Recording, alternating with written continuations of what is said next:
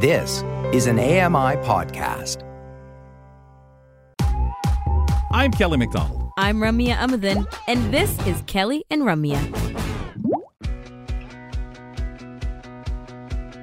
Live from the Accessible Media Studios, this is Kelly and Ramya.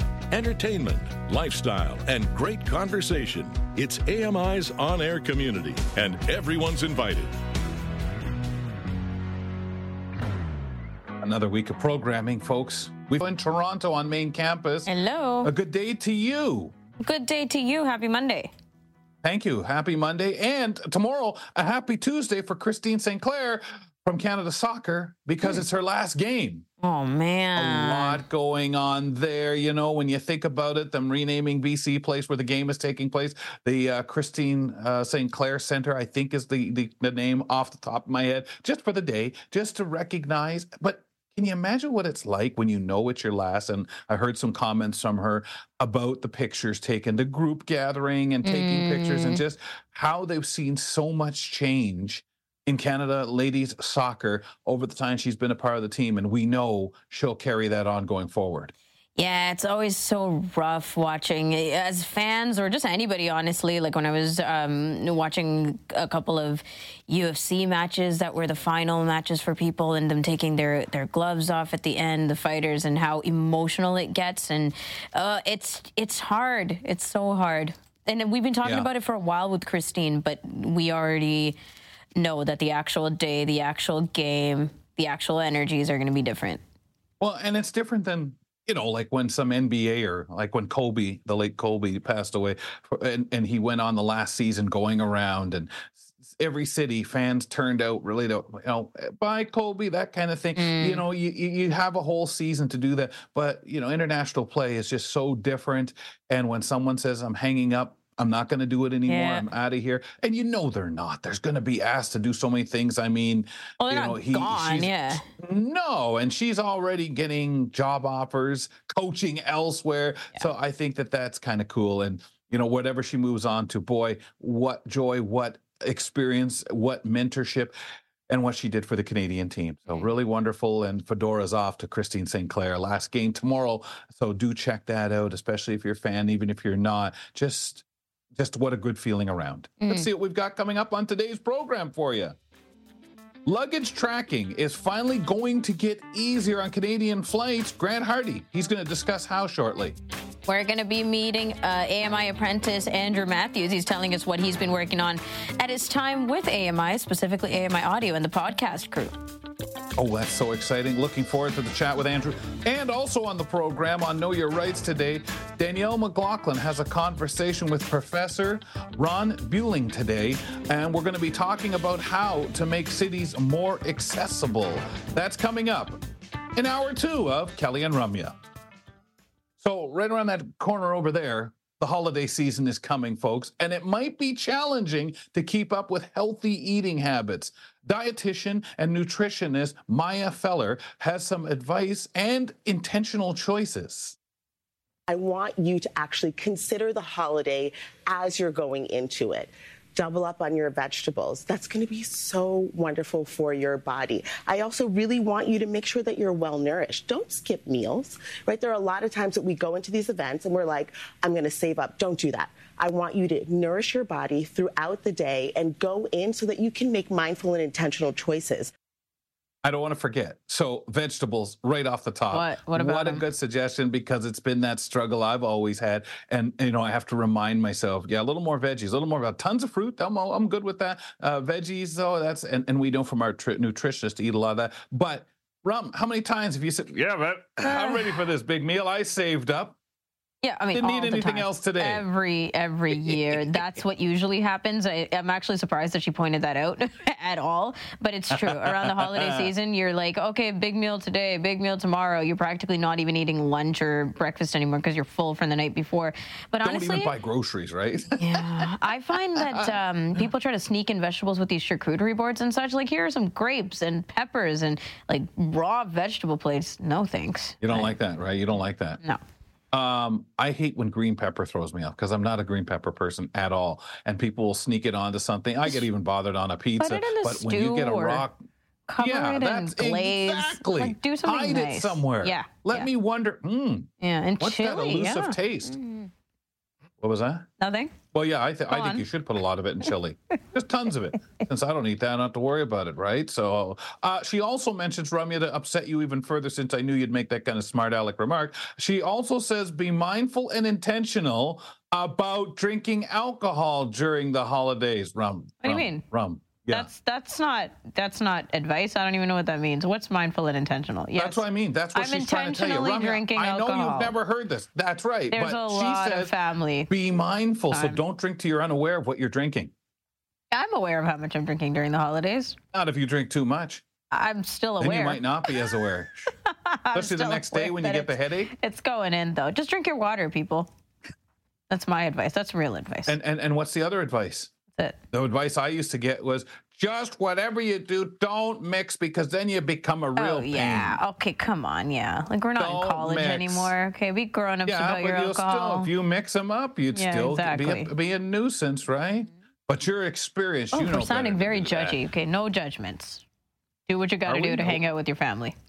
Are we during the holidays? It's a good thing your mom never watches, because then she'd be jumping out of her chair saying, is that what you want people to think? That's what we do? Remember, we started talking about this in November with Laura Bain. She's the one who brought it up originally. I'm just hopping on the bandwagon. Folks, we'll step aside for a couple of moments. We're going to talk about a few things, some breaking news today with Michael Babcock, but a new product called Doritos Silent.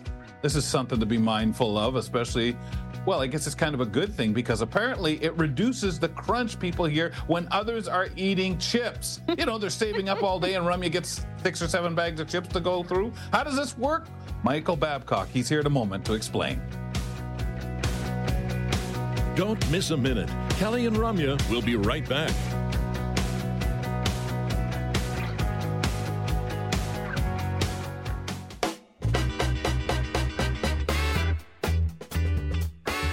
Michael Babcock going to be joining us in a couple minutes. We gave him a quick shout just to make sure everything was a go, and we were discussing coffee. The fact that I have, as I've said on this program, Ramya, numerous cups, telling Ramya she will get that way now that she's having her black coffee. Lies. But we get talking about people who are miserable without that cup. Now, I will say, I'm certainly not miserable before I have a cup of coffee. Really? I enjoy it. Oh, no. But I still support exactly what you're saying, because I do know a lot of people that, I'm not even alive until I have my cup of coffee. Truly. But I submit, those people were probably like that at 5 years old before they were allowed to drink coffee. I think probably their family said, here, drink coffee, shut up, stop being so miserable before you even get out of bed. I mean, that's a psychological question. I really do wonder about that, because it's true. There are a few of us, like me, who can last half the day without coffee, but then, it's still performance enhancing. But then there's some of us who cannot wake up until coffee. How many cups of coffee? I don't want to go there, but can't. But let's be fair. Let's say I'm sure there's that same quotient of people who have to take their shower first thing in the morning before they feel alive and wake up. They need that cold in their face. Is that the same, though? Caffeine running through your bloodstream, a nice shower in the morning. It's still a perceived addiction that you need. Coffee's an addiction for sure, but you would need that at any point, right? You need to have it in that day at some point. Routine is what you're saying, right? I think so. And what we believe works for us. Well, that's fair. The mind over matter. Yeah. Shower definitely first thing in the morning, not lasting a night. Anyway, let's move to our Tech Talk of the Week with Michael Babcock.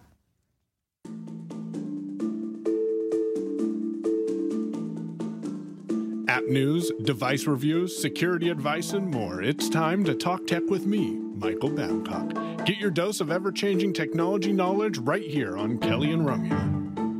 Android users rejoice, Michael, because 2 apps, or at least one component of an app and another app, is now available on Android. Yes, and super exciting about that. I am curious. We're going to have to talk about this one of these times. But when you're getting your doorbell played and your screen reader crashes, gotta love that panic. Seeing AI. Gosh. Welcome to the club. Welcome to the club. Thank you, sir. Yeah, I'm sure there's some stories there. Transparency is key.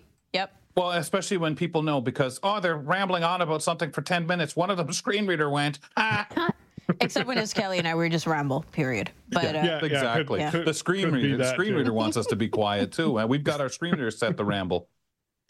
Seeing AI is now on Android. So there's a news article on the doubletaponair.com website that you can get information about this. But if you go to seeingai.com/Android, all lowercase, that will take you to the Google Play Store where you can actually download the Seeing AI application. From what I have heard of the demos, I have not installed this on Android yet, but you can do the quick text, the documents, you can scan products. It also has the light detector, so you can there is an accessible light detector now on Android.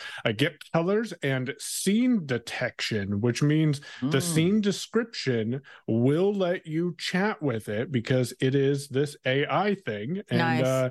So you have that ability like you have in Seeing AI on the iPhone. Be My AI is also rolling out to Android devices today. There's a couple 100,000 devices that it's becoming available. And one thing that I want to let people know about Be My AI and the scene description with Seeing AI on iPhone and Android, that's so weird to say, is the camera picks up more than you might think it does, which is kind of interesting because you're like, how does it know that I'm wearing this color of shorts? And then you realize that your legs seen in the bottom of the picture. That is always a bit of a shock. You're like, oh no, hope you didn't send it out already, before cropping or whatever. Exactly. But it's super exciting that this is coming available to Android. And I will leave it as a teaser for 2024. Some of my content's going to be more Android focused again coming January. So yeah, because finally apps are coming to Android. Yeah, exactly.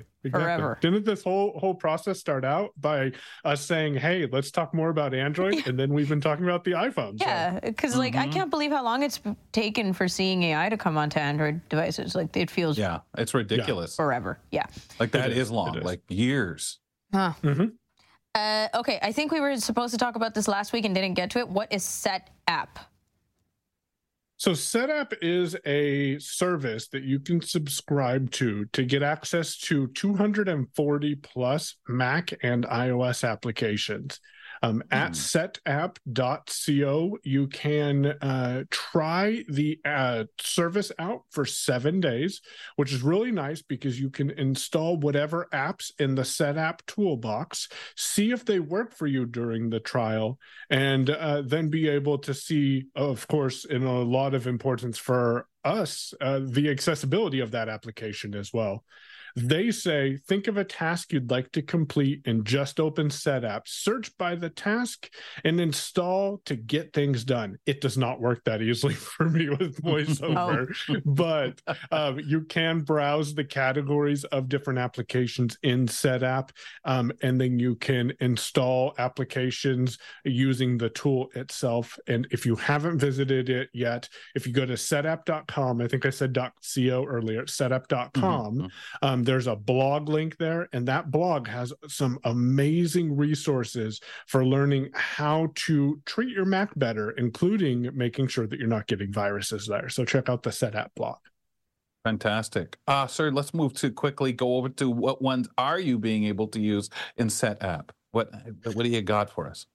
Yeah, so I'll just give you 4 real quick that I'm using, one of which Michael Fair talked about, and that's Ulysses. I'm also using Downy to download content where necessary.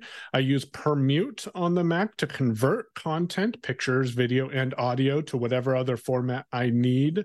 Think Switch on Windows. And Mars Edit for WordPress management, because then I can manage WordPress sites locally. Can you use the iPhone versions of these apps? So you can. I have not, but I will say that if you go into the SetApp application, if there's an iPhone application available, you just click the iPhone button, and then it gives you a QR code you can scan with your phone, and then that will download access to that application through your SetApp subscription. $10 US, a little pricey. Is it worth it? A month. I think it is. It gives me a chance to try out applications that I may not have wanted to try in the past because I wasn't sure how they would be with accessibility. And it also gives me an opportunity to continually support the app developers because they receive a portion, I don't know the details, of that monthly subscription each time that you use the application. All right. So that's one good thing to point to. Now, here's another one. I think this is way more exciting. It's called... Oh, for sure. And more useful. Useful, Rum. and more often. So there's a new product called Doritos Silent, and it reduces the crunch that you hear when others are eating chips. How does it work? Okay, so you guys need to look this up on YouTube when you get off the air or while you're on the air. It doesn't matter, you know. It works because it uses 5,000 different points of audio and data to be able to hear the crunch in your audio. So when you take a bite of chips, it's going to take that crunch sound out, but not cut out your words. The videos I heard just kind of made the crunch go away. It just wasn't there anymore. And you could still hear the person talking. It is software that you run on your computer, and it kind of steps in between you and the tool that you're using to connect to other people. And should be a mandatory tool that's on every single gamer's headset when they're trying to eat and play at the same time. Oh, gosh, yeah. So hold up. Are we leaving it up to the Dorito eaters to take the initiative to download this app, or can I download it and your crunches will be taken away? And filter. Oh, that's a good call, because it looks like it is just for the gamers, the eaters, right? But maybe that's what we need to do is make sure that it's what we hear. Huh. Yeah. You would think that would almost be easier to filter it at your take end. the crunches out of other people's feeds. Yeah, you would think, and maybe that is how it works. If someone's listening, you can send a feedback email and let us know. But the way I understood it is the gamer has to download it, and then it goes between the gamer and the chat app. So problematic, because you don't even know if the gamer knows that their crunches are so annoying. And it's That's usually the case, Doritos. Right? It's interesting it's Doritos, not Kettle Chips, not some of the others that are. I promise you, it wasn't the Dorito eater who invented this. Somebody hates Doritos out there. It's like, it's too darn loud. Well, I mean, think about it. We're gaming for hours and hours and hours a day. And then most of these guys are maybe eating for hours a day of Doritos, bag after bag. Maybe Doritos is their sponsor, right? And if somebody say, well, that's not right, they're paying you a lot, so let's get an anti-Dorito sound. ChatGPT released a major update. It's a free one. Show us how smart assistants should be. Oh, this is magic. So it is the voice chat where you can just talk to your assistant. So before we went on the air, I have to create a board report for a website committee that I'm on. And I hate writing these things. Full transparency. I'm not going to sit down and just write it. So I had my voice assistant up and I was talking to him like, hey, I need to make a board report for this project, for these people. Here's what I need to include. Can you draft me a rough draft? Oh, add this information and change this around and do this. And now I can log into ChatGPT and grab the actual text of the board report, make any additional changes, and send that along. And I did all of that with my voice. That was powerful, because you think of the assistants like Siri and Google, where it's a back and forth question, where this is just, let me give you all of these things on my mind. I do say sometimes, because you don't, like when you're trying to actually say what you're thinking, sometimes you got to pause for a minute. But that is a powerful, smart assistant that's available on iPhone and Android. Fantastic. There's also another app that might seem familiar to people, but it's called Voice Mod. What does it do? It uses AI, because everything uses AI in 2023 now, to change your voice to something else, either someone else's voice or a similar sounding voice, and it does that in real time. And you could just use it and download the thing? Okay. Download the tool and then connect it to your chat app. Nice. Okay. AI made this song. How did this process work? Ooh, are we going to play the song? Yeah. Do we have it? I don't know. I thought we would. Maybe we don't. Maybe we didn't pass it on. No. No. Okay, we got to do it next week. We got to do it next week. No worries. Yeah, but you can go to Double Tap on Air and listen to Wednesday's show if you actually want to hear the song early. Okay. And I told it, I went to the AI in the edit field. I said, hey, create me a pop song about the Double Tap gift guide. And it came up with the song that we have. That is so fun. That's all you did for prompt? Yep. That was my entire prompt. And Oh it did the mix of the music. It created the music. It wrote the lyrics, and it did the synthesized female voice. Did you ask it to change the voice around or anything like that afterwards? Like follow it up? I did not, because it doesn't. It looks like you can't do follow up with Suno, SUNO.ai.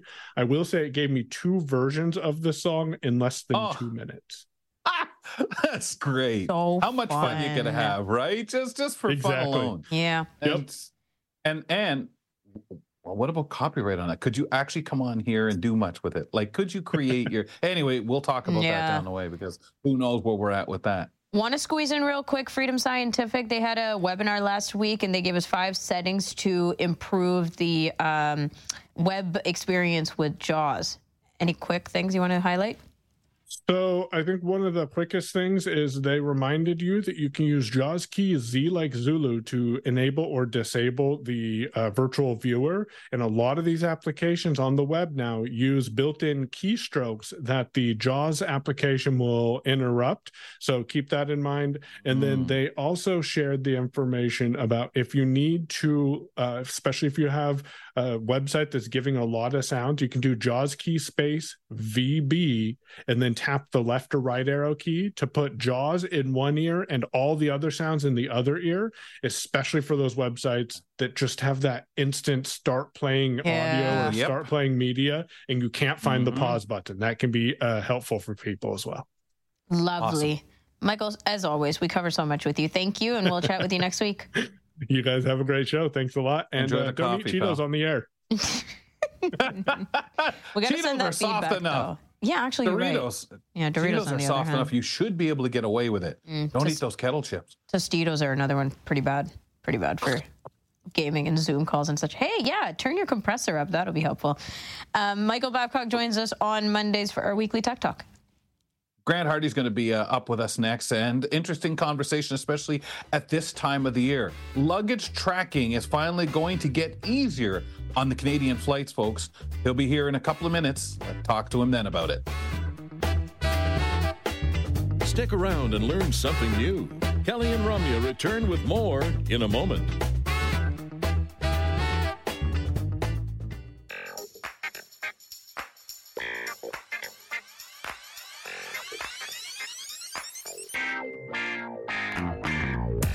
Thanks for being with us wherever you are hanging out around Canada.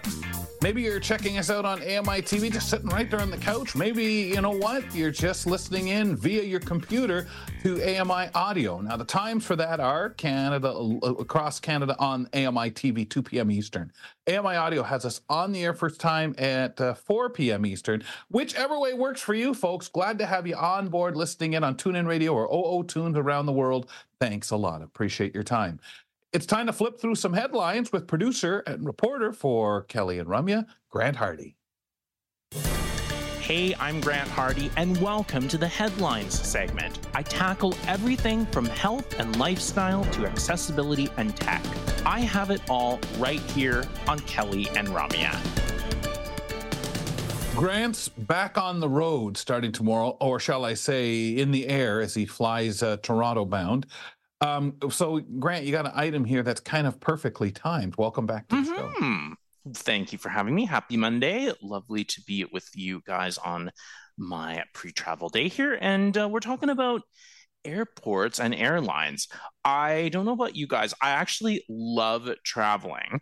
And I used to love flying too. But I would say that flying is maybe the one thorn in my side here. Airlines have pretty much done everything they can to strip all the pleasures that we used to have flying. Turn into something a little bit dehumanizing.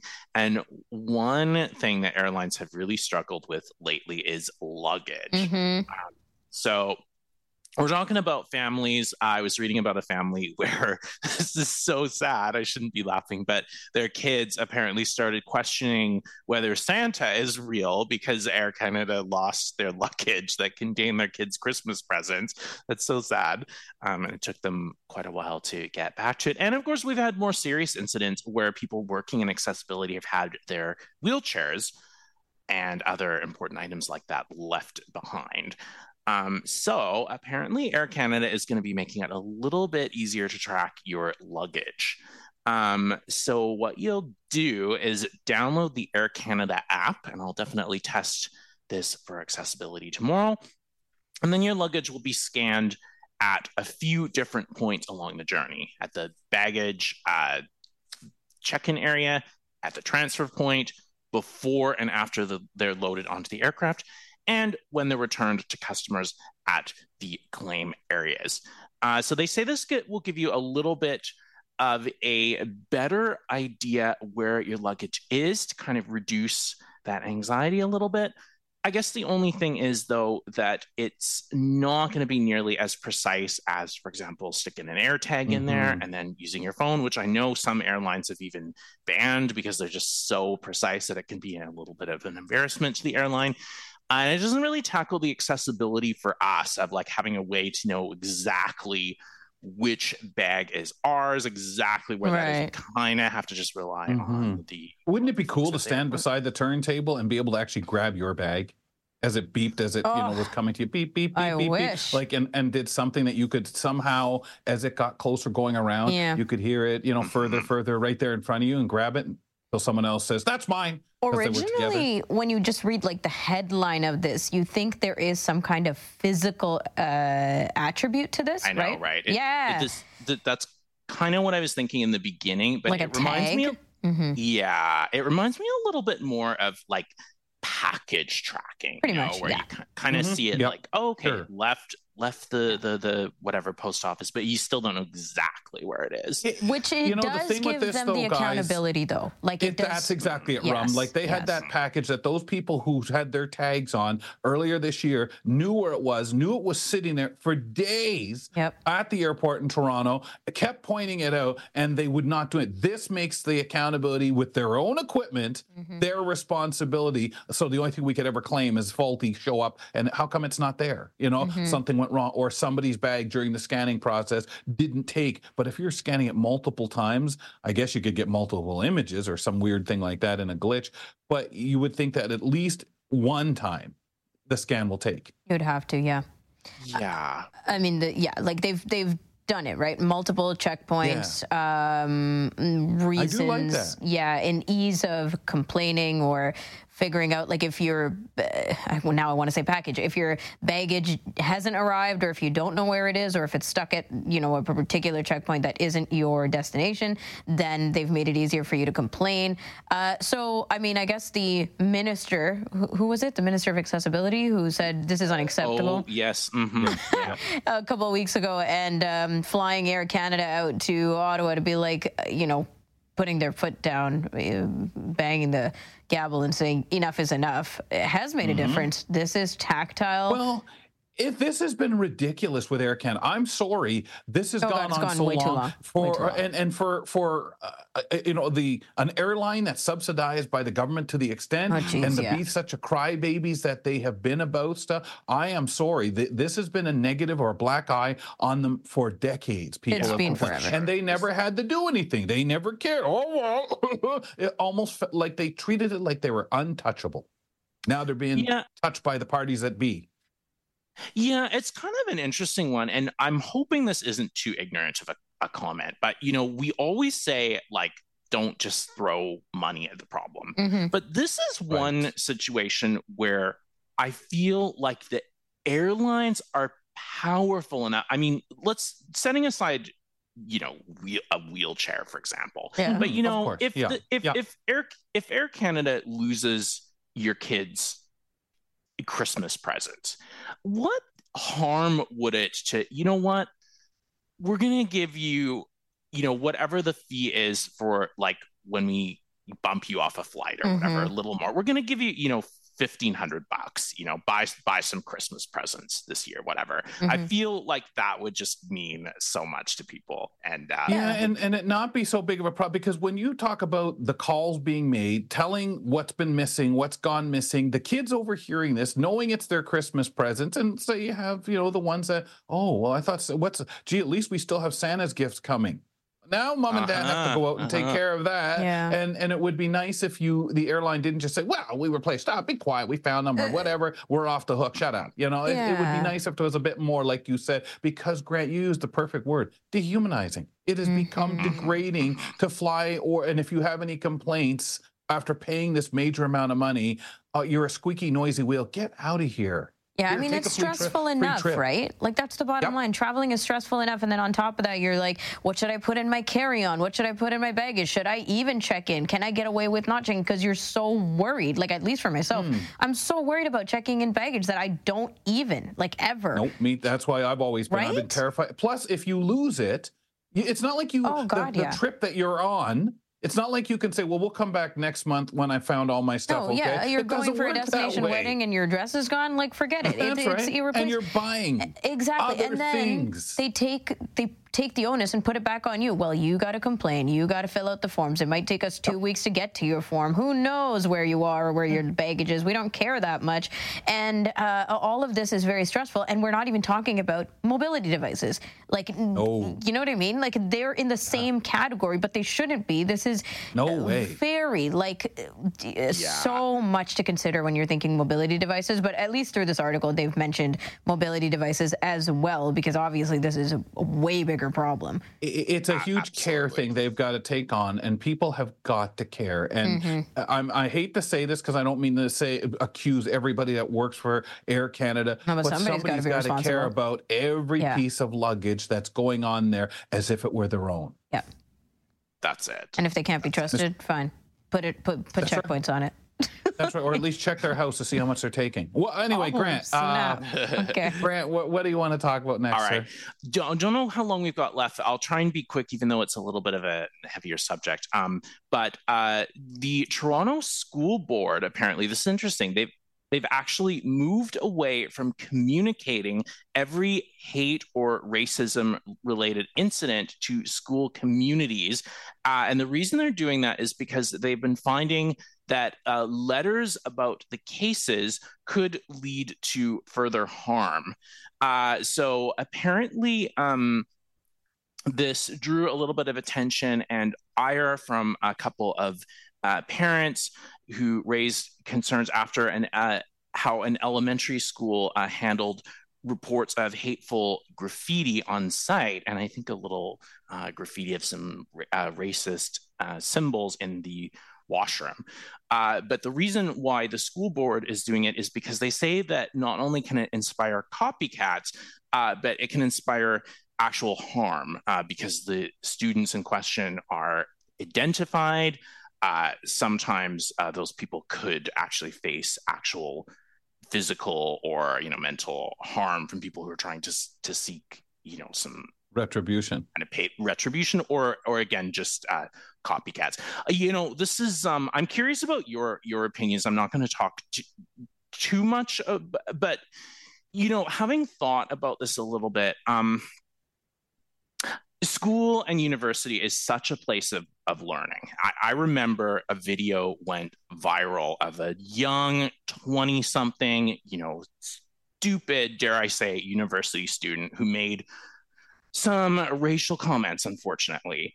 And what ended up happening is she actually faced, severe death threats, threats to her physical safety. And she actually had to withdraw from school.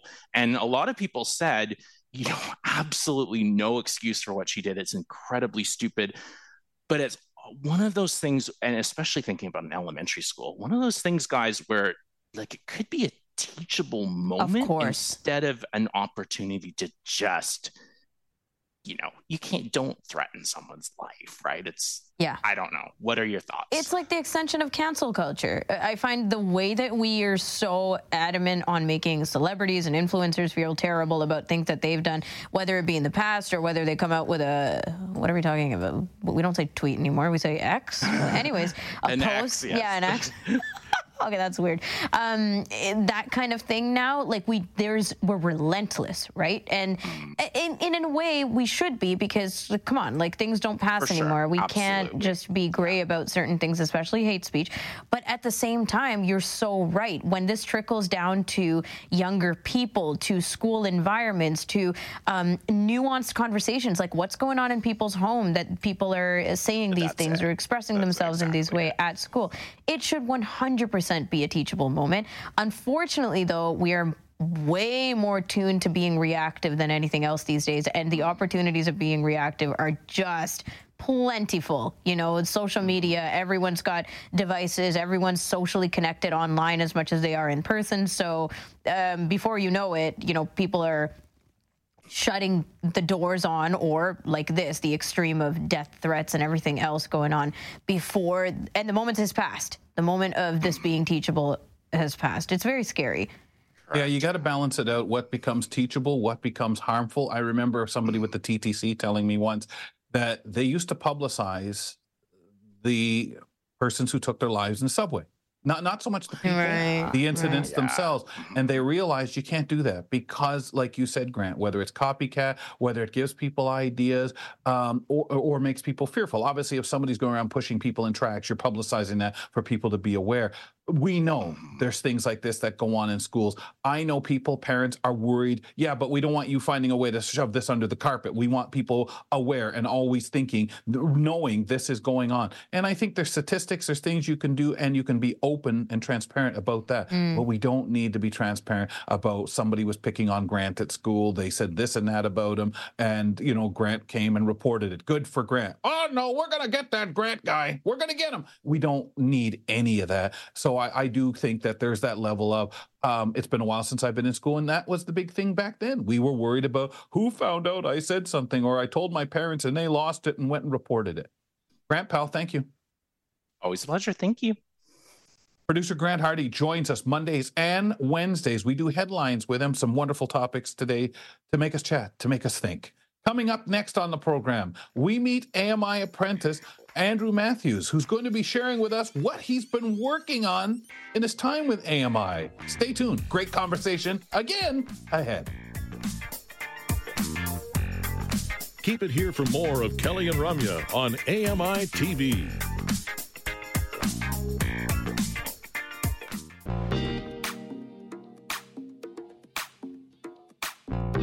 Remember, we're here Monday through Friday, right here on AMI Audio and AMI TV. On AMI TV, you can check out the best of Kelly and Ramya over the weekend. I'm Kelly McLaughlin at the home studio, London, Ontario. Ramya Muthan is in the studio in Toronto. You know, there's always lots going on at AMI, on AMI Audio, AMI TV, and we keep you posted pretty well throughout the week on this show. But once in a while, we like to take in a couple moments and just focus in. So that's what we do on Mondays. And today we're talking to AMI's new podcast apprentice, Andrew Mathews, who's been here for a while, working with Ryan Delahunty and the team around the podcast. And because there's so much going on in the podcast world at AMI Audio, we want to get to know Andrew and see how he's been doing. How's it going, Andrew? Good. How are you? Good, thank you. And we're very excited to meet you, to chat with you on air. Tell us a little bit more about yourself. Where do you live, your hobbies, what you've been up to at AMI? I live in Brampton, so that's a city near Toronto. And my hobbies are, I like biking and swimming, and I also like anime, so like Gundam and Dragon Ball Z and Attack on Titan, as well as sci-fi and superhero stuff. I also just really like movies in general, especially looking at their behind-the-scenes stuff. So that's why actually being part of AMI and working behind the scenes in something is something I find really neat. Okay. I know. It seems to be, I know I've had this conversation with Brock Richardson about just the behind the scenes. He likes to go watch some stuff being shot at CBC, and he finds that the most interesting. And I was always that person, Andrew, that did that myself as a kid. Well, what happens then? What does this mean? So I totally relate to that. Do you have any prior experience in the industry? Yes, last year I worked as a digital media intern for the Disability Channel. That's another company that does media buy-in for the disability community. So that was a bit different, but because we use some different software. So we would work in Canva, that's a design program, and we'd make ads, but they were fictional ads, but they were just sort of to see what we could do with the program. We also made slideshows and PowerPoint, and then one of the later projects was making and editing a short film in DaVinci Resolve, and that's another type of editing software. What did you enjoy during that process and during those ad projects? Well, I thought it was neat to be able to be creative with stuff. So being able to use Canva and mix a bunch of different stuff together, it was just like, you don't really realize how people are able to do that. So the different stuff the program lets you do, it lets you change the color of something. Yeah. You can add clip art and stuff. And in the audio, you could in the filmmaking, you could actually edit and remove sound. So one of the projects was filming outside. So the background sound was actually sound you could get from a website. The website had stuff that it could offer, and you could actually put sort of like ambient background sound from like the jungle onto a garden, and it was just sort of like it was like, wow, I didn't really think about something like that. Yeah, and That's like kind of really splicing neat. different things together. Did you find it to be very experimental? I'd say so, because there was a lot of stuff that was going on. So it was just sort of, you sort of see for a while, well, what works and what can we do with this, or how does this work, or what works best in this, especially like, how you can edit and change stuff. Yeah, that's the most fun part about creating audio, I think. Yeah. Yeah, yeah, and I'm sure video people, when you can do so many things now as quickly as you can, or as easy, almost as we used to say, as you do with audio. That was our blessed thing with audio. You could add so much, you could do so much, but there's so many neat things you're able to do now with video, at least in sound and some of the video. Andrew, I'm kind of curious, when you talked before about behind the scenes, has there been something that you can think of that, as you started to get involved in this process and doing different things, the Disability Channel, working with that you really found really cool behind the scenes thing that you either didn't know about, thought was really cool when you learned about it, or just that you enjoy in the behind the scenes, whether it's the talk and the behind, or putting something together, or the research for something? Is there anything in particular that you've learned that, wow, I didn't know about this, or I really find this fun, this part of it, and behind the scenes that nobody else knows about except us behind the scenes? I'd have to say, seeing how people could put an ad together. So this goes from just being an ad to also being an online web thing, an online web notification, and also just sort of the nature of being able to edit the audio together. So, or the film together, you can cut the film down, and you can use the splicer tool and, cut this part and put it together. And so if you do it well, it can all flow naturally. So it wouldn't be that obvious. There are programs like that I'm working at AMI, and it is really neat, just because, when you look at something and, after that, I would be looking at it. The other stuff is like, wow, it's neat to see all the stuff that goes on and how people would actually edit it together, and it looks so natural. Yeah, and instead of like jump cuts or whatever from before. Yeah. And what I love is, like, everyone's learning maybe. You're learning your own challenges, but also what you excel at or what you're excited about, and you kind of feed off of different people's skills and experiences, right? So speaking of which, what new things are you learning as an apprentice here at AMI? I'd have to say just even more stuff about all the behind the scenes and how many programs there are. So one of the things is editing thumbnails in Photoshop. So it's not just there were multiple layers. So you'd go into a different layer to change one part of an image. So you could change the title screen. You could change sort of like if they have this fancy design, and there's a photo on one part of it. You can remove the photo and replace it. You can remove another part and replace it. So you can actually change the whole design, but you're not really erasing stuff. You're just editing and re-editing stuff. So I hadn't really, in previous programs I'd worked with, they hadn't really done anything like that. Yeah. And Adobe Audition, similar to what happened in DaVinci, you can cut different parts of a clip together to make it more cohesive. So some of the stuff we were working on, it was like if somebody's being interviewed about something and they mention a story and they say, oh, when the person's name was this, it can be edited so that they start off by saying who the person was and then telling the story. Right. Wow. Yep. Kind of changing the flow of the narrative. Yeah, move it around a little bit, right? Let's take a look at some of the handiwork, because we've got a clip that you edited together from the Spectrum production episode of Our Community. Let's take a look at their green screen special effects work for their superhero film Catechism.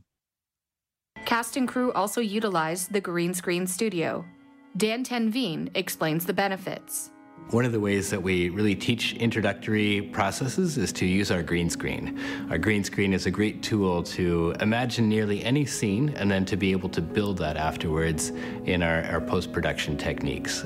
It sounds easy, but then once you actually start to look at the details of it, there's a lot of different levels of learning and accessibility elements to that. At one of the editing stations at Spectrum's office, Thomas and Calvin are creating visual effects for Cataclysm.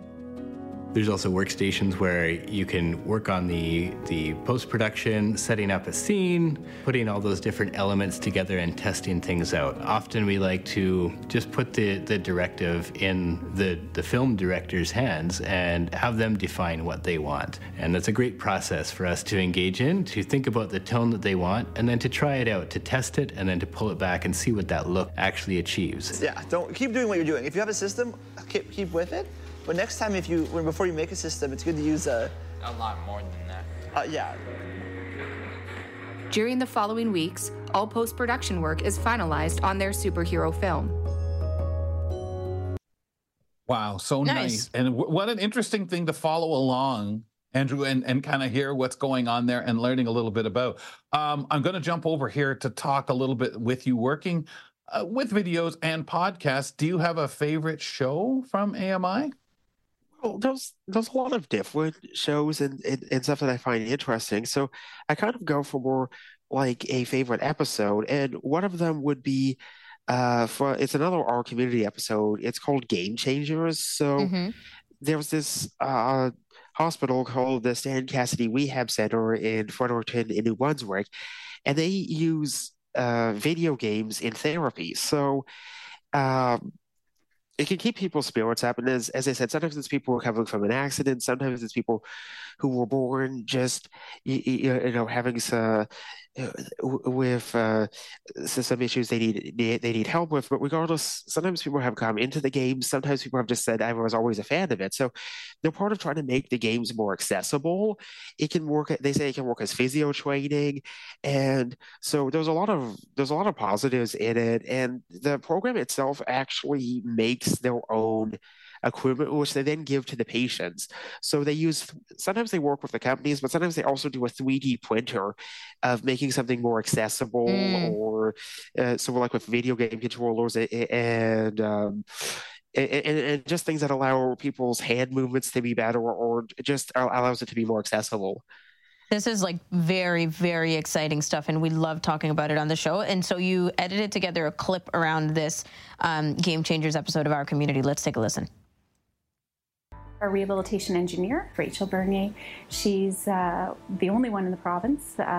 We are very, very fortunate to have her, and she works with all of our teams, again, in creating one-of-a-kind devices, modifying, building, anything at all to enable people to be as independent as they can. So sometimes it's really high tech, and sometimes it's not at all, but we need an engineer to get in there and fiddle with things and make it work for our clients. The joystick with the big blue topper, I was able to order the materials off of Amazon for that. It's an arcade joystick. It acts as a D-pad, so that's, I guess, a flaw of it, but it's nice because you can 3D print any custom topper that you'd like. So for Kevin, it was interesting because he doesn't have functionality of his fingers, so he can't really get a decent grip on the joysticks themselves. So I took imprints of his wrists in some Play-Doh and 3D scanned the Play-Doh imprint, put it on CAD software and formed it out and 3D printed it so that his wrists can rest nicely on the joystick and he can get enough grip to steer nicely. We're talking about like creativity in digital forms, like creative audio and video editing, and this seems like a seamless fit into that conversation. Just creative processes to make things more accessible. Very exciting stuff. Mm-hmm. You can watch Game Changers, Spectrum Productions, or any other episode of our community on the new AMIplus.ca platform. And Andrew, your apprenticeship here at AMI wraps up this week. So tell us what's next for you. Any exciting plans?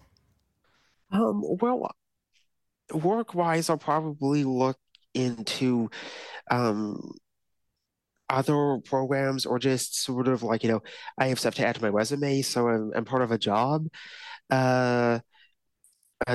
board. So I think that helps a lot. And on a personal level, since the holidays are coming out, my family's getting together. So I think that'll be neat. We do this thing where we have a gift exchange, and it's just nice seeing everyone during the holidays and catching up, because not everyone can get together all the time. So that'll be pretty neat. Of course. Andrew, thank you so much for joining us today. I'm really glad we got to catch up with you before you wrap things up here. And obviously, you've been doing incredible work. Appreciate your time. Thank you. And thank you for having me. I'd like to thank everyone at AMI and Julia and Schiefer who helped me as like job developers. So again, thank you guys so much. Appreciate you. Good luck, Andrew. Yeah, good luck. Thanks, man. Thank you. It was great talking to you guys. You too. Andrew Mathews, our AMI apprentice, who's working with the audio and video crew, and it was nice to have him on. So amazing, cool stuff that he shared with us, folks. Coming up, though, we've got a second hour of the program for you. On Know Your Rights today, Danielle McLaughlin has a conversation with Professor Ron Buliung. This is all about how to make cities more accessible. And on our CNIB SmartLife segment today, we discuss the features, advantages, and benefits of the new Elumentis Lamp. But up next, there's a performance of Benevolence and special touch tour included with the Great Canadian Theatre Company in Ottawa. Community reporter Kim Kilpatrick has the details for us. Keep it here for more of Kelly and Ramya on AMI TV.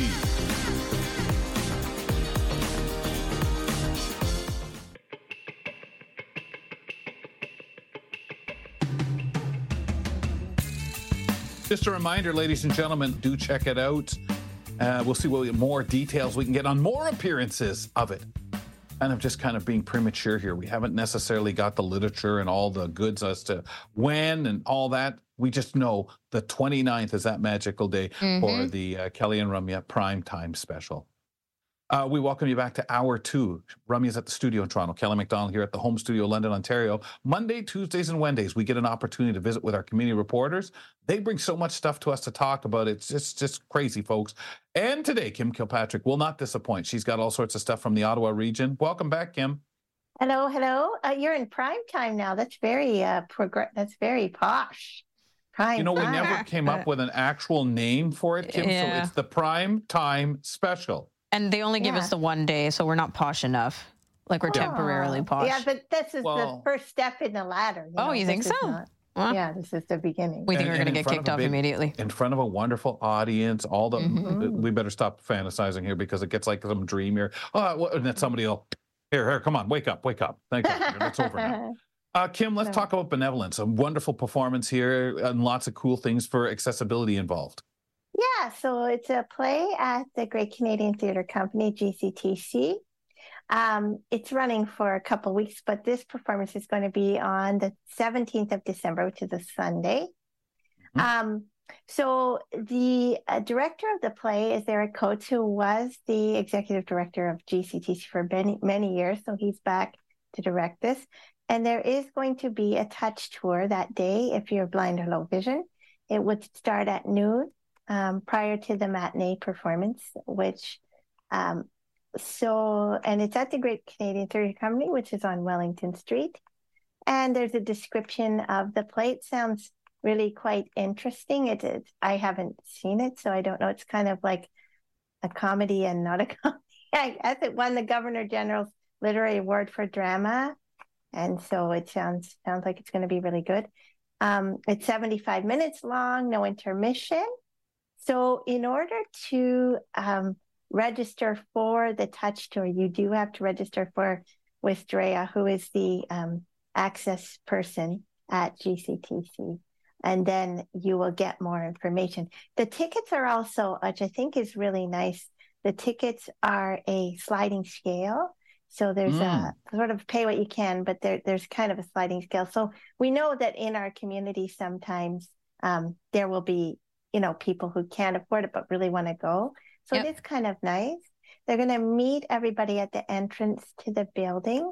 We're going to discuss the production, characters, set, and visual elements, and have some things to touch, either props or actual props, and time for the tour prior to the performance. And we're going to give out complimentary tea and coffee. And the performance begins at 2. So tickets are available. Pick your price, $15, $25, or $35. So you have to book your tickets for this with Drea, who's the access coordinator manager. Excellent. And we have Very that nice. information for her on the blog. Drea, DREA at gctc.ca, or by phone at 613-236-5192, extension 235, and I will be there. Not that you have to go, because I'm going to be there, but I'll be happy to. I'm excited to go, so I'll be there. And I'm sure there are people listening that would love to meet you. Kim, quickly tell me, Touch Tours, is this, when you see this, one of those things that even makes it more, hey, I think I've got to go to that? Do you find it or the notes more useful when it comes to things, or all of it? Because I know some people might say a Touch Tour, they may get a little overwhelmed, or trying to read all that stuff, memorize the pre-show notes might be too much. What do you find for you as an artist? I like all of it, but I'm a bit of a nerd that way. You know what I mean? Like I kind of read the notes and the Touch Tour, and I listen to like any description and, live describe. But I know what you mean. I do find sometimes with Touch Tours, they'll get excited, and like, I'm not saying this would happen here, but they'll get excited. They go, here, touch a phone. And it's like, okay, I sort of know, unless it's a really old fashioned phone, like I know what a phone is like, but they're sort of showing you everything on the stage. But often I'll say, just show me the things that are unique. Like I don't need to see a couch unless there's something special about the couch. Like if the couch has hidden I kind of like knowing the set. I was going to say, I feel that's almost more, because then I get the idea more that, okay, he's moving over where that phone is. But I think that's the actor, right? That's me almost wanting to know their blocking. That's what it is. I like that. Yeah. I like that too, but they don't have to hand me like everything that's normal. No. But I like to hear people walk around the set, or if they let you walk on the set. Now, often due to rules, like you're not allowed on there. But I've seen a workaround, which is like a diorama, right? People will create little models And I've of the been set. on stage. Like there are times where they'll say no problem.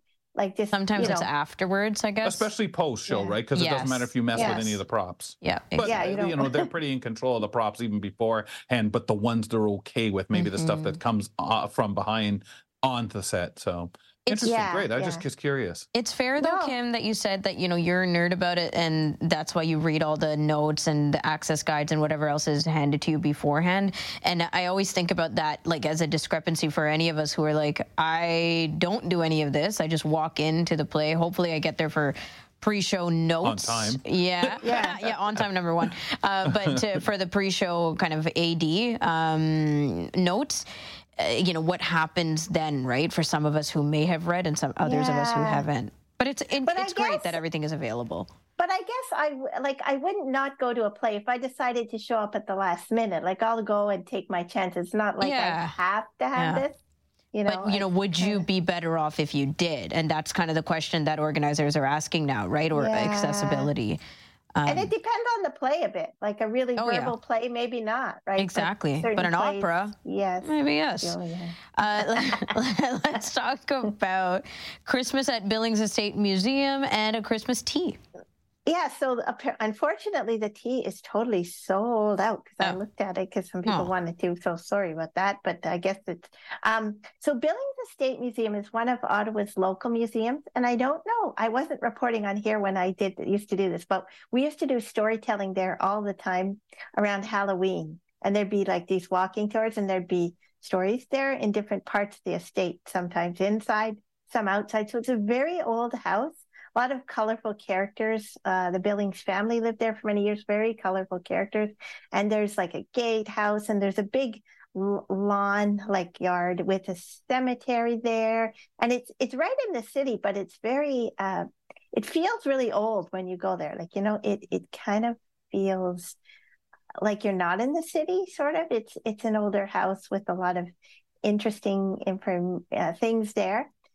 It's not totally wheelchair accessible. The first floor is of the house and the gatehouse, but there's a second floor and there's an attic.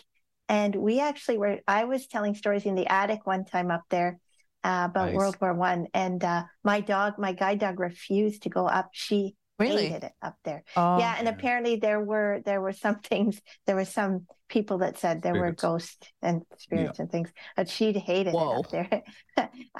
Yeah, but you can get there by transit. It's a bit trickier unless you know the way, because it's kind of up a side street and stuff. So I would probably maybe suggest a cab or a rideshare or a para if you get that. So December 2nd to 23, and it's a regular admission. And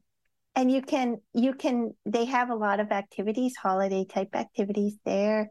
So there's period appropriate festive decor. So they lived in the house, like 150, 200 years ago, but they lived in it for quite a long time. Oldest wood frame house. And they even have an ice house there, like an old one. Wow. So it's quite cool.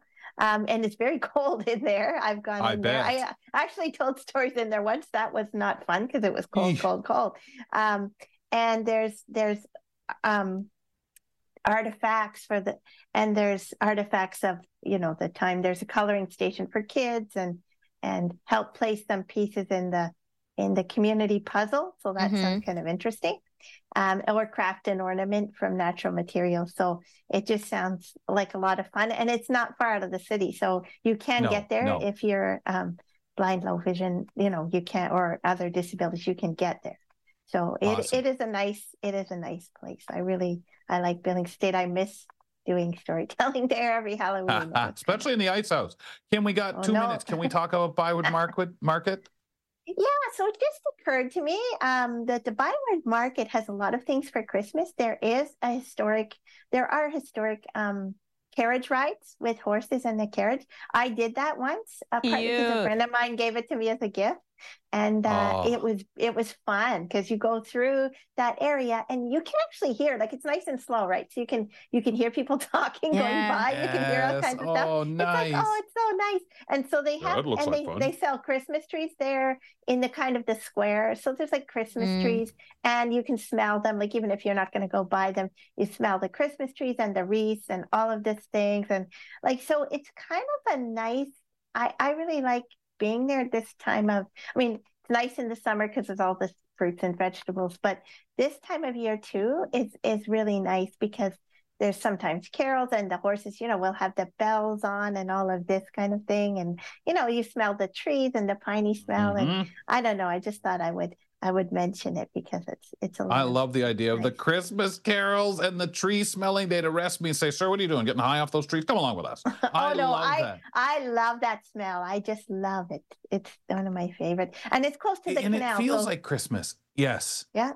So if the canal ever opens this year, it did not open last year. That was the first season it ever opened. I guess at this time of year, it's not likely to be open this early in the season. When I was a kid, it was always open at Christmas. It makes me sound old, right? When I was a kid, I could skate. We always skated Christmas Eve. That's to do with the Ice Age. Never opened by Christmas, no. The Ice Age, yeah. I'm that old.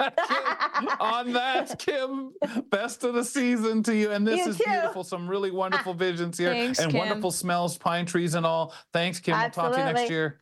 Thank you. Kim Kilpatrick, our community reporter in Ottawa. We visit with our community reporters once a month, Monday, Tuesday, and Wednesdays on the program to begin our second hour, generally. Magic word. Amuthan, generally. Coming up next, folks, on our means. CNIB. Exactly. CNIB SmartLife segment coming up, folks. Features today, advantages and benefits of the new Elumentis Lamp. We'll talk about it, learn about it after this. Don't go away. There's more great conversation with Kelly and Ramya right around the corner.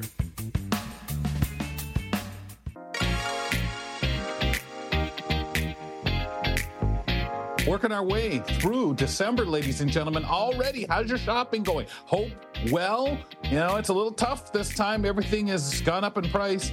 I think the hardest thing, Ramya, is going to be that Christmas dinner. But we are looking at that possible trend that's out there of people doing smaller events at these holiday items. So maybe taking into account the price or just something we learned from the pandemic. Yeah, maybe not the butterball turkey this year, right? Something a bit more feasible. I didn't say that. Like a vegetarian meal, maybe. Vegetables are if you get a big too. enough turkey, though, it'll last for days, Rum. Will just it? Don't invite as many maybe people. Everybody pitch in. That's the other thing. No. Just don't invite as many people, and you can just freeze some of it. Turkey right? You can for eat one. Turkey forever. Well, I know friends who do turkey breast instead of like full turkeys and enjoy that. Yeah.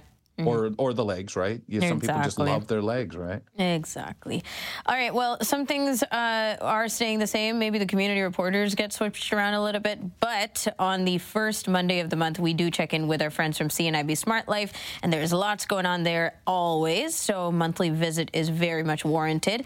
Today, we are speaking with Ryan Heaney, who is the National Sales Manager for Canada at Eschenbach Optic of America, Inc., and Eschenbach is always up to something interesting. We're discussing today the features, advantages, and benefits of the Elumentis. Oh, no, I'm not going to say it right. Elumentis Lamp. Did I say it right, Ryan? Elumentis. Elumentis. Elumentis. I told her like so momentous. Just to throw her off even more. Right. Let's make it longer. Tell us. We'll say it enough times during the segment that we'll know how to say it properly. Yeah, but the last time when we extra you, we should be saying it right. Right. So tell us more about it. Can you describe the Elumentis Lamp for us? Yeah, certainly. Thanks for having me, by the way. It's good to be back. So the new Elumentis lamp from Eschenbach is a lamp that was designed and engineered specifically for those with vision loss. So it offers a specific range of features that can be customized for the individual user to provide an effective source of light for any number of tasks within any number of different environments you may be in. Okay. Fascinating, because we talk all the time about adjusting our eyes when we come in from outside, maybe, or inside. Some of us with certain, eye conditions. Others have others. Oh, that's too bright. That's not bright enough. I need the most light. I need less light. It's unbelievable. So what type of light is used for the lamp? Yeah, the Elumentis lamp uses LED light, which, as we know by now, is far more energy efficient than traditional light sources like incandescent or halogen. And these specific LEDs are dimmable. They offer light in 3 different color temperatures, and they're long-lasting, providing for 25,000 hours of life. So to factor that out, it equates to about 11 plus years of use if you're using it 6 hours a day, every day of every year. So you really do get your money's worth out of this. Wow. Yeah. Wow. So I'm curious of the research on why, again, when we talk, I understand it from having the ring light.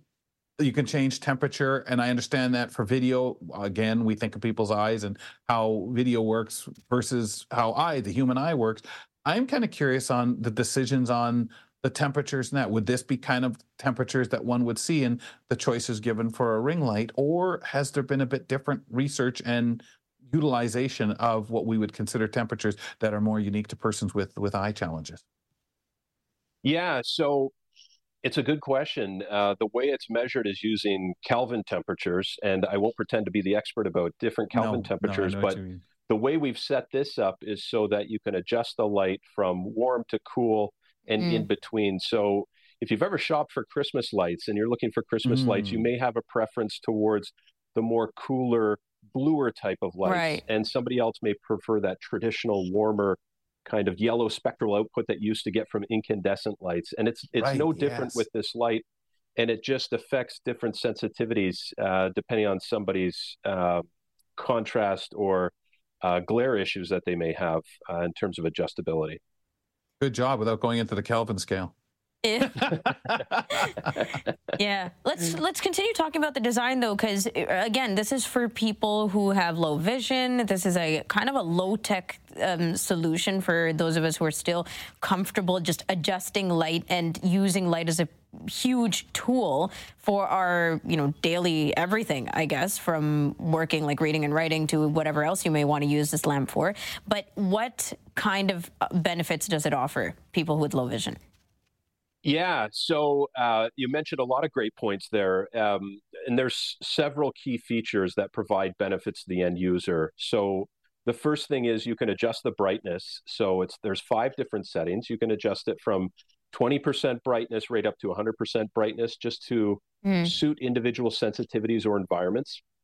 I mentioned the LEDs being able to be changed from warm to cool light as well, just to provide for the most comfortable and optimal use in different situations. And it's also designed with an articulating arm, as you can see from some of the photos floating through here. So there's actually 3 different joints that allow you to swivel the light 180 degrees, rotate it plus or minus 45 degrees, and lower or raise it depending on the need. And so this adjustability allows the end user to get the light properly situated and make it easy to use for any number of tasks, including reading, hobbies, crafts, just to name a few. And is that different from like the gooseneck where most of us are used to, like the adjustability in the joints? Yeah, you're right. We actually do have a model in a gooseneck design. Okay. And it can offer more flexibility for some who want to bend it here and there. But I find both the models we have are very suitable for getting the light anywhere you need to be. If it's 5 inches off the page that you need or 21 inches off the page that you need, it has the adjustability to do that. But one thing I'll note, given you brought it up, the articulating arm, what can sometimes happen, and people may know, is those types of arms have different hinges, as I mentioned. And so over time, after multiple use, as opposed to a flex arm like a gooseneck, it may sag. And it actually has tactile tighteners where even if you have dexterity issues with your hands, you can turn those and tighten them so they maintain that tension that you use right at the outset. Oh, that's really helpful. Yeah. Right. Helpful. And because so many of us start, I need to get a screwdriver of some kind. No, you guys are taking that out of there as a concern. How easy is it to turn on and to adjust the light settings? Yeah, so I mentioned that it's designed for those who've experienced vision loss. And when I was speaking to the vice president of product development from Germany, who was heavily involved in the design of this project, he mentioned the control buttons, the user interface is one of the key features when they were conceptualizing the design. So each button is designed to control one function only, making it as easy as it could possibly be. So in total, there's 4 buttons plus the on-off switch. We have 1 button that's meant to brighten the light. We have 1 that dims it. And we have 1 for temperature selection, as I mentioned, and another that turns on a separate ambient light that's overhead. It's kind of a night light effect. You can see it at the top left of this picture. And so each button's tactile and it clicks when pressed, making it easier to navigate and to become familiar with where their placement is pretty quickly. Nice. Now, I'm curious, Ryan, on the height. Like if somebody who really kind of loves the idea of the color change, temperature change, the brightness change for a room, even just to not necessarily for reading purposes, would it be with that night light something someone, maybe a little more lamp than they need, but to do some of the things like that, if they preferred to have different times, a different type of light just due to the things they do in that room, is this an option, or it's definitely for that person that is working and needing to do the reading, stuff like that with it? Yeah, so there's when I first saw this design, I thought, this is interesting that they built in this ambient light, as they call it. And we have a picture of it that kind of shows it almost providing kind of a soft glow in the room. And so if you don't want very bright light, or maybe you want to be in a darker situation for any number of reasons, and you just have the ambient light on, at least it gives you enough to kind of navigate or find your way around. Almost like a night light would. And so that's the idea of that, is just to kind of have that softer set a vibe. Yellow spectral output. Yeah, I think vibe. And also I notice, as vision gets worse, as we're talking about, this the way you perceive light And, whether you're needing it for reading or just because you have to work in an area and your eyes but you need some light, you don't want to sit in the dark. It's interesting some of the choices that some of us may have to make or find, hey, I can use this for this, where some you may think, it's a little more than what we use, but it's good. For sure. Definitely. And I think that's why something like this, which is very, very customizable, is so brilliant, especially for people who have conditions where your eyesight is deteriorating, periodically, right? Like you're not sure what, and also like good days and bad days. Even if your condition itself is stable, sometimes you need more light, sometimes you need less light. So to be able to minutely adjust that from situation to situation is super helpful, Ryan. Is there anything else that differentiates this lamp from something else that can be found in stores? Yeah, for sure. So, one of the things you mentioned is contrast loss, and this is one of the most overlooked things in eye conditions. You can get tested up and down, and everything looks the same as it did before, but contrast loss can affect a lot of things. So a lot of these features play into that, but there's a lot of other great features. So the height of it, I mentioned it's 21 inches high. This is designed on purpose to fit over a computer monitor. So this way, you can maximize desk space by pushing it up in behind your computer monitor and highlighting your tabletop or keyboard. It folds down almost flat. So this way you can store it away if preferred or transport it from room to room pretty easily. And it comes out of the box ready to use immediately. So there's no difficult setup or assembly. There's a few other, smaller features depending on who you speak to. There's a 90-degree plug that avoids fraying if it's pushed up against a wall. There's a multi-layer diffuser as well. So there's no hot spots or shadows under the light. And it has rubber pads for grip just to keep it from sliding around. Very good. So they thought of everything. They did, especially when you talk about it being expanded or being able to put it in that space and not have it take up too much. Absolutely wonderful things there. Let's talk about the thing everybody loves to know about, Ryan, the cost and where can we get it? For sure. So the cost is $399 and it's only available through our customers, including CNIB. So you can easily contact CNIB SmartLife directly at 1-866-659-1843, or you can visit their website. The lamp's on their website at www.cnibsmartlife.ca. Now, you mentioned that there's, more than one model of the Elumentis. Is there anything else you wanted to say in comparison or, how often Eschenbach puts out things like this, which I mentioned is more of a low-tech solution than, our video magnifiers and other things that we think of when we think of Eschenbach? Yeah, no, it's a great question. So we actually introduced 3 lights in the last year and a half. And the first 2 that we introduced were from a third-party supplier. So we kind of chose the best lamp for those uses that we felt we would see in our market. And so we have the Magno Luminamax lamp. It's both a floor and desk lamp. And so we don't have a floor lamp quite yet in the Elumentis design. But that one has that gooseneck you were mentioning. So if somebody prefers that sort of design, it has a lot of the similar features in terms of the adjustability of brightness and temperature. And then the Magno Travel Lamp is a pretty popular lamp as well. It's a battery-powered lamp, but it's nice and lightweight, and it doubles as a flashlight. So you can use it to help orient yourself and then toss it in your bag and bring it with you wherever you're going. So a lot of choice. Isn't that a brilliant idea? Because I think oftentimes we, of course, know how to optimize our situations at home, right? When everything is stationary, you come into your workspace and you know what that's going to feel like. Very familiar, very tweaked to your needs. But then you go somewhere else and you got to spend the weekend at your parents' or whatever, hotel. Yep. And you don't have the same options. And sometimes all you need is that optimal lighting. And you can't necessarily have it. Very true. Yeah. Very true. I hear this over and over especially again. hotels and things like that, Ryan? Because you can't just go moving every lamp around or pulling the shades off and say, I need more light in here. We try our best. Or just to find everything when you get in there. Where the heck are these lamps? What do you mean you can't accommodate this? Okay. Yeah, I never know how to work all the switches. Ryan, thank you so much. We learned how to pronounce the Elumentis lamp, and now we know much more about it. Appreciate your time, and have a good holiday season. Thank you. Happy holidays to you both as well. Thanks for the time. Thanks, Ryan. We were speaking with Ryan Heaney, National Sales Manager for Canada under Eschenbach, and we were talking about the Elumentis lamp. Nice.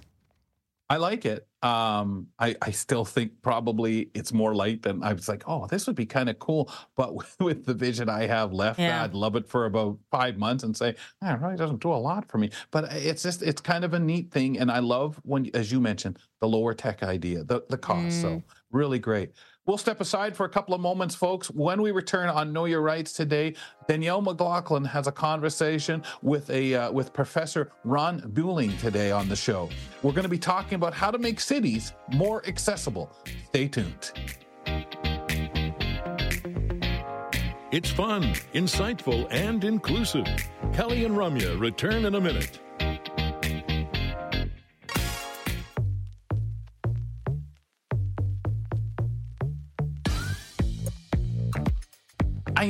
I know, folks, it's a bad habit of ours. Welcome back to the program. Kelly McDonald here, Ramya Muthan over there at the Toronto studio.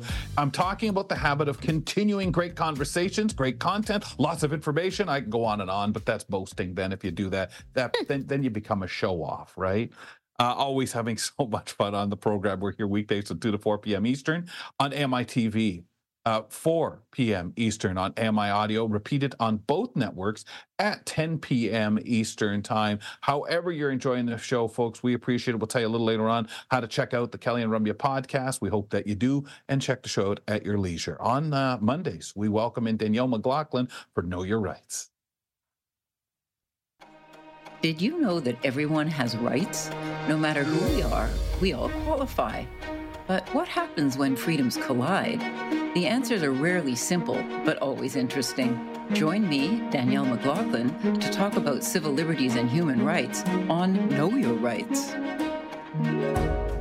Interesting conversation ahead, ladies and gentlemen. Danielle, we welcome you back to the show. You have a great guest with us, and it's something that means so much to each of us and is very, I feel, individual. Welcome back.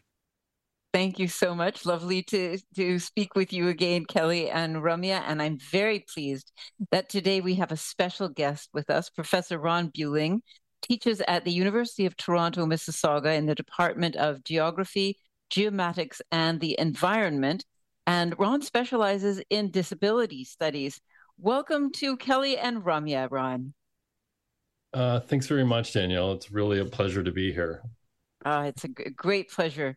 I have to, before we start asking you all the many questions I have thought of, how did you get into this area of study?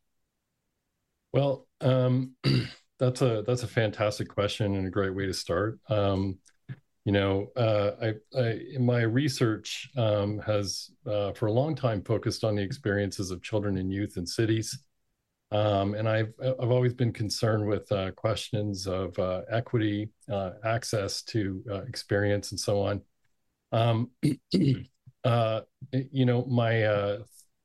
My youngest child was born with a degenerative neuromuscular disease, and that kind of changed the way that I look at cities. And, this is kind of a common experience that I think some folks have. I also have my own personal issues happening with some acquired stuff. And, we could go on and talk about disability identity and acquired disability and other things. But, that's, to make a long story short, that's sort of what really got me motivated to really turn my attention exclusively to looking at sort of disability in the city.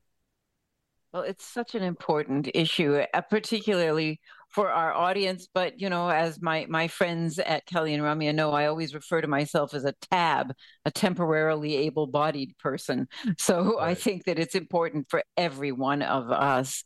I recently read an article, and that was the reason that I contacted you, that you had written in the journal The Conversation, and it was regarding the so-called 15-minute city. Can you explain what that is and what you think of the concept? Sure. If I could just sort of go back to your first question, just really briefly, I think it's really important that I also note that, I'm not a proxy for my daughter's experience. No. I come to this conversation as the parent of a disabled child. And I think that's really important. The 15-minute city, well, it basically is the idea of building neighborhoods and cities in such a way that everything, not everything, but the essential things that you need on a daily basis are accessible within 15 minutes by foot or by bicycle. And what concerned me was going back and reading the original text on the 15-minute city was that the work doesn't include the word disability at all. And I know that's a problem. I know that if we're not talking about disability at the very start, we're very likely to get it wrong when we start building anything, and disability is not likely to be represented well in the end. Yeah, I think that's something that many people have experienced, that add-on, and also the fact that people with disabilities have been left out of 15 minutes for whom, and it's a big question. Now, I understand that your article in which you were critical of that concept of the 15-minute city, that you received some negative feedback. Can you tell us a little about what happened? Well, I'm okay with that. I kind of view it as useful feedback. I think that if it touched a nerve, good, so be it. A nerve needed to be touched. There's a lot of these sort of what I call the N-minute city concepts floating around. And what I'm trying to do is insert disability into the center of that conversation about city building for climate change, adaptation, resilience, and so on. And so, what sort of happened, and this can sometimes happen, is people have a foregone conclusion about a concept, and so they want to get their points out there, and that's totally fine. Some folks were arguing against things that I didn't even say. Well, that happens a lot on social media, doesn't it? Yeah. Yeah, I have no problem with the idea of compact cities. I've been studying cities for decades now, and I know that having things close at hand isn't a terrible idea, but what's the point of having something close at hand if you can't even get in the door, right? I think one of the other things that I appreciated from the folks that were commenting was the ways in which the embodied experience of disability and the politics of disability are very diverse, right? So something that works for one person may not work for another person. Mm-hmm. Just like everyone else, there's a lot of range and scope in how folks are reacting to this concept. Yeah, and I think... Did you have people who actually disliked the idea of including people with disabilities in a city's design? Well, I think they kind of missed the point, really. The fact is there's been a lot of progress in terms of disability civil rights legislation. We can come up with a long list in the US and Canada in particular. There's been a lot of progress in Ontario with the creating a framework to possibly create more accessible cities and more accessible transportation systems. But even then, when we're compliant with these things, the outcome doesn't work for everyone. The definition of disability is too narrow. The interventions are not necessarily implemented in a timely fashion. And so I think part of the issue is that there are folks who kind of think the work is done. Yeah. The ADA is there, AOTA is there. What's left to do? Well, there's a lot left to do. And absolutely. I have a laundry list of examples of where things have gone horribly wrong or completely stalled.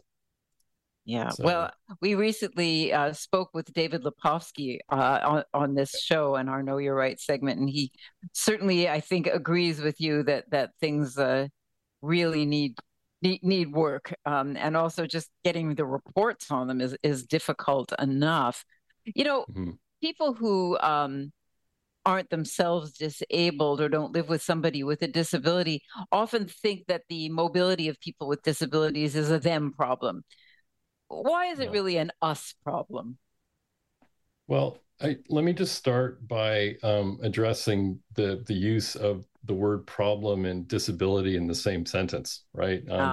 This is let's just clarify what we're talking about here. We're not saying that a disabled person is a problem. We're not saying that disability is a problem.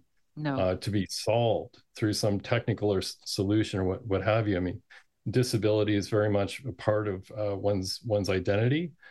There's also like a lot of range in terms of how people identify. There's the language conversation around person first and identity first language.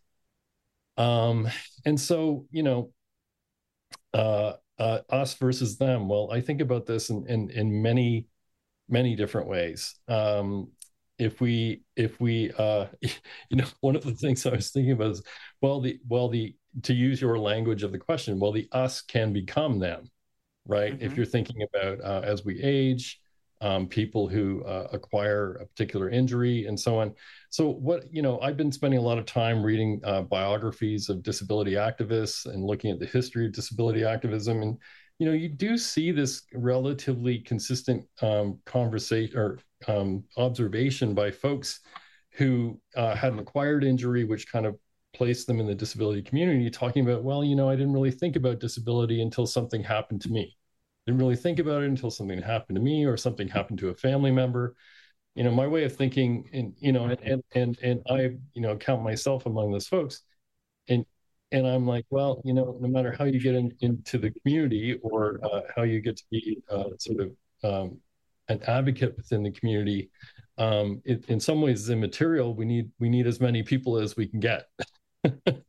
Yeah. And and thinking about us versus them. Well, look, we're all included in things like charter rights, the Canadian Human Rights Code, the Ontario Human Rights Code, and so on and so forth. So, I mean, that we're all in this together. The other thing that I was thinking about, because it's a really interesting question. Of course, there's the conversation about universal design. And there is a critical discourse about universal design. The idea of designing disabled identity out of spaces is also troubling. But the general public discourse on this is that if you design for disability, there are spillovers to everyone, right? So if we make a place work for my daughter in her power wheelchair, then someone using any number of the wheeled devices that we use to shuttle kids around will also benefit, right? Kneeling buses are great for people with strollers and so on and so forth. But that's not why we're doing it. We're doing it because it's the law, because it's the right thing to do, and we need to be making our cities accessible. It also occurred to me that, as someone who, if you're paying municipal property tax, where do you want your dollars to go? Do you want your dollars to go towards obsolete, inaccessible infrastructure, or do you want your dollars to go into future forward accessible infrastructure? The future is accessible. That's where we need to be making our investments and so on. But what do we do about the fact that we've got some, old built environments that are not accessible, and then when governments or institutions try to add on to that built environment in order to make it more accessible, they don't do a very good job. They might make it accessible for one group of people and inaccessible for a different group. How can we address this sort of a problem? And this is what I meant when I said problem, not the people, but the institutions and the environments. Yeah. No, I understood what you meant by problem, and I wasn't taking on your conceptual. I know that. Yeah. I thought we should just clear the air on that one. Fair enough. Look, I mean, an older building. Let's look at an older building. There are a few different things that can happen, and this is very common in big institutions like the university, where you add a significant modern addition onto an existing historical property. Of course, all of that space, if it meets a particular requirement in terms of the sort of intensity and the scope of the project, needs to be compliant with, and we're talking about Ontario here, so I'm just going to focus on Ontario, needs to comply with the barrier-free access standards in the Ontario Building Code, Section 3.8, and accessibility is elsewhere in the Building Code, but also the Integrated Accessibility Standard Regulation, which is derived from AOTA, and so on and so forth. So what you get is compliance, minimum compliance with a particularly narrow definition disability. David Onley he did a 5-year review. He did a review of AOTA. One of the things they're talking about is like broadening the scope of the definition of disability, and that could help if you see a trickle down into requirements. The other thing that could happen is what do you do with the old space, right? Yeah. We have to wait around for disabled people to form a coalition to file a human rights complaint in order to have access to a public institution. Well, sadly, it would appear that, more often than not, that happens to be the case, particularly when we're looking at urban transportation and the buildings that serve urban transportation systems. So that older buildings, like our cities are old, we have aging infrastructure, it makes retrofit necessary. And unfortunately, the contemporary legislation around accessibility isn't exceptionally good at dealing with the retrofit problem. And then you run up with, there's the heritage argument, right. historically significant buildings and so on. But honestly, Hart House, Gothic architecture at U of T, they have a ramp to get into the building. It doesn't take away from the historical aesthetic properties of the place.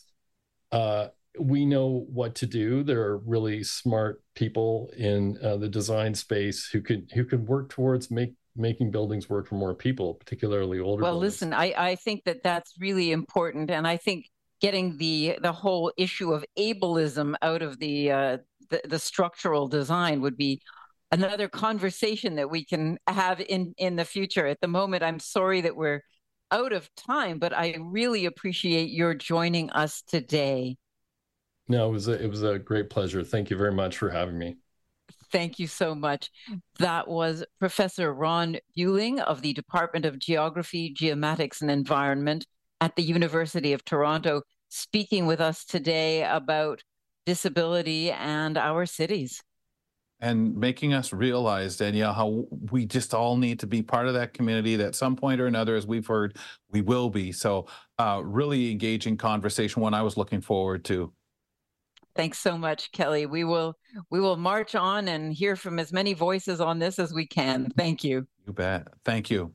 And thank Ron. Really wonderful segment. If you missed it, folks, check it out. Subscribe via the podcast, and you can enjoy it there. You can listen to the segment or the complete podcast experience. Ramya and I will step aside for a couple of minutes. When we return, let's see what's going on the program Now with Dave Brown. You can find that on AMI TV at 9 a.m. in the morning. We'll tell you a little bit about our show and give you an interesting closing moment. Hint to you, the hint, run, Rudolph, run. We'll be right back. We'll be back with more of Kelly and Ramya after this short break.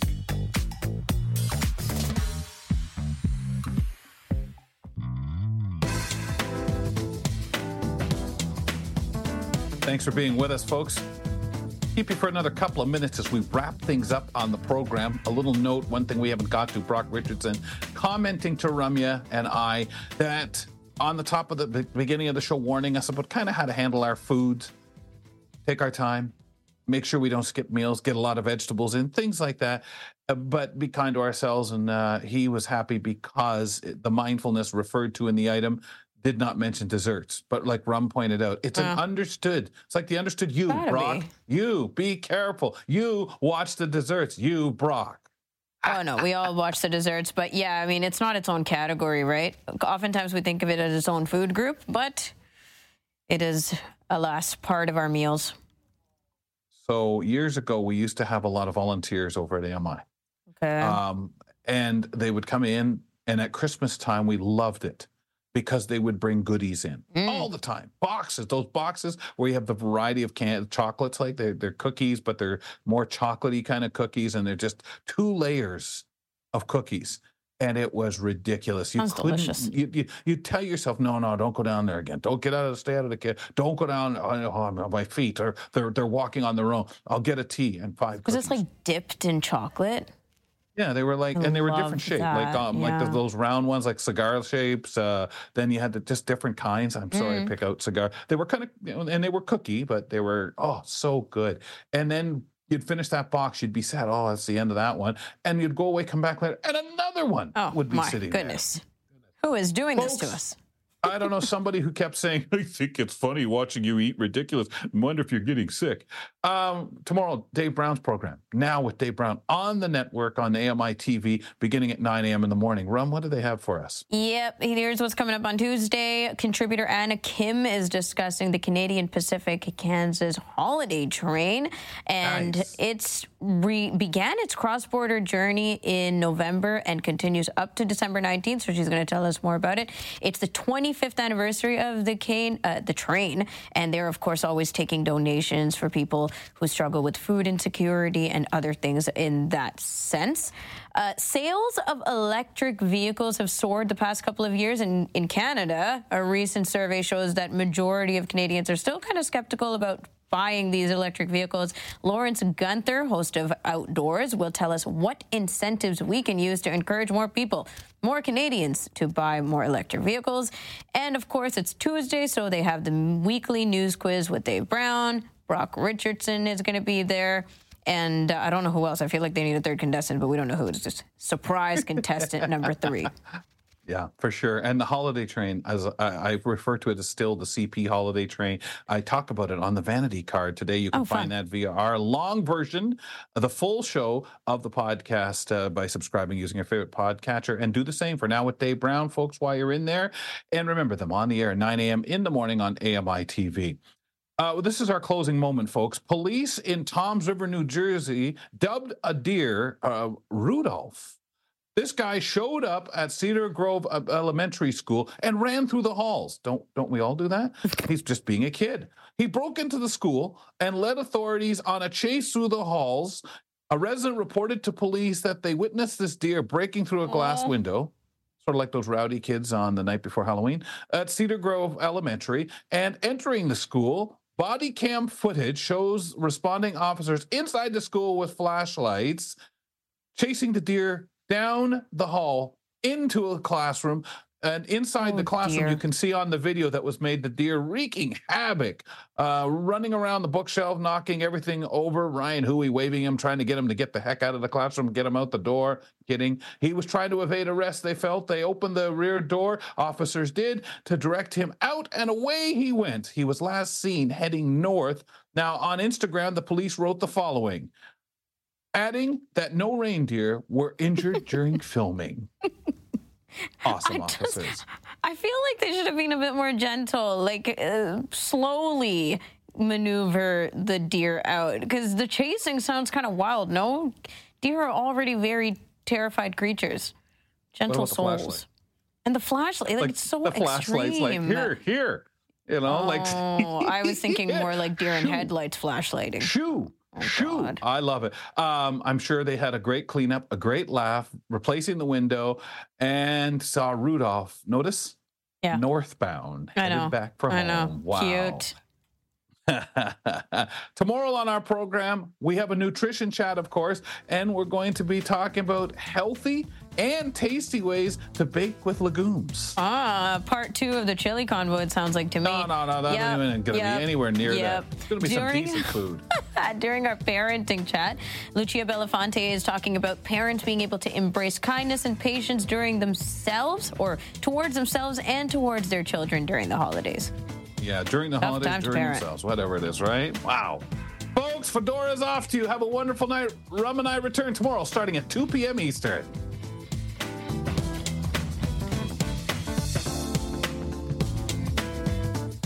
One of the fun things to do at Christmas time that I've had the chance to take in is the holiday train. We've talked about it on the show, and when I was a reporter for AMI TV, I remember going and covering it twice. At the Junction in Toronto, and then I believe it was in Oshawa. And it was so much fun. It was different. I mean, they used 2 trains to do this and have these cars go across. I know it recently was here in London, Ontario. It moves pretty early, but what a way to get you into the field. What a way to contribute to the food banks across Canada. I believe that's their general recipient. And the CP holiday train is just so much fun. But how to shoot it? How to shoot it for an audience like myself that's low vision. At that time, I could see a bit more, but I've never been able to see the colors of lights. So for me, I could see the lights, the ones that weren't red or orange pretty well. That disappeared because I'm colorblind. But all these lights, I could get that feel for it. And it is a tough thing because you think of these journeys and how you'd love someone standing there telling you what it's like. And I know a lot of people out there who can see are saying, yeah, but what good is that for blind people? Well, more of us are low vision and have some concept. Those who are totally blind, a lot of them have actually at one time or another been able to see and can conceive it. So I think when you get things into that perspective, it really is a wonderful thing, even just to know.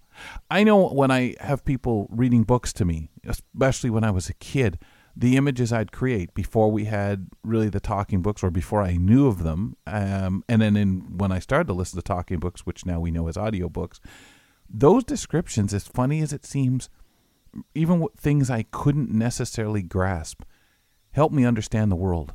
Help me understand how people spoke or saw the world. And I think now as we talk about pictures being described by AI for us, you kind of get the rhythm, because I find a lot of that description, and we've again talked about this on the show when Christine's been with us, I find it's kind of the same way authors write their descriptions in books.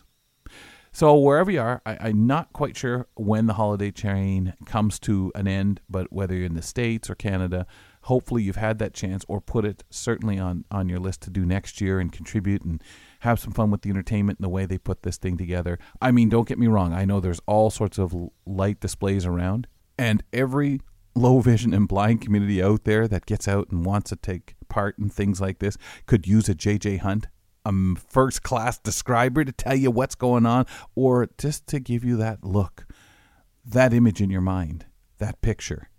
If we were all lucky enough to have one, it's really an experience, and hopefully you have that person in your world that is good at giving description, knows what you kind of want, what you don't want. And boy, what a way to sip hot chocolate, stand outside the holiday train or in a park where the light displays are, and enjoy that part of Christmas. Hello, I'm Sean Priest. Join me monthly for Shaun of the Shed, where I introduce you to all the technology that can be so useful to us as blind or partially sighted people. Find Shaun of the Shed wherever you find all your podcasts.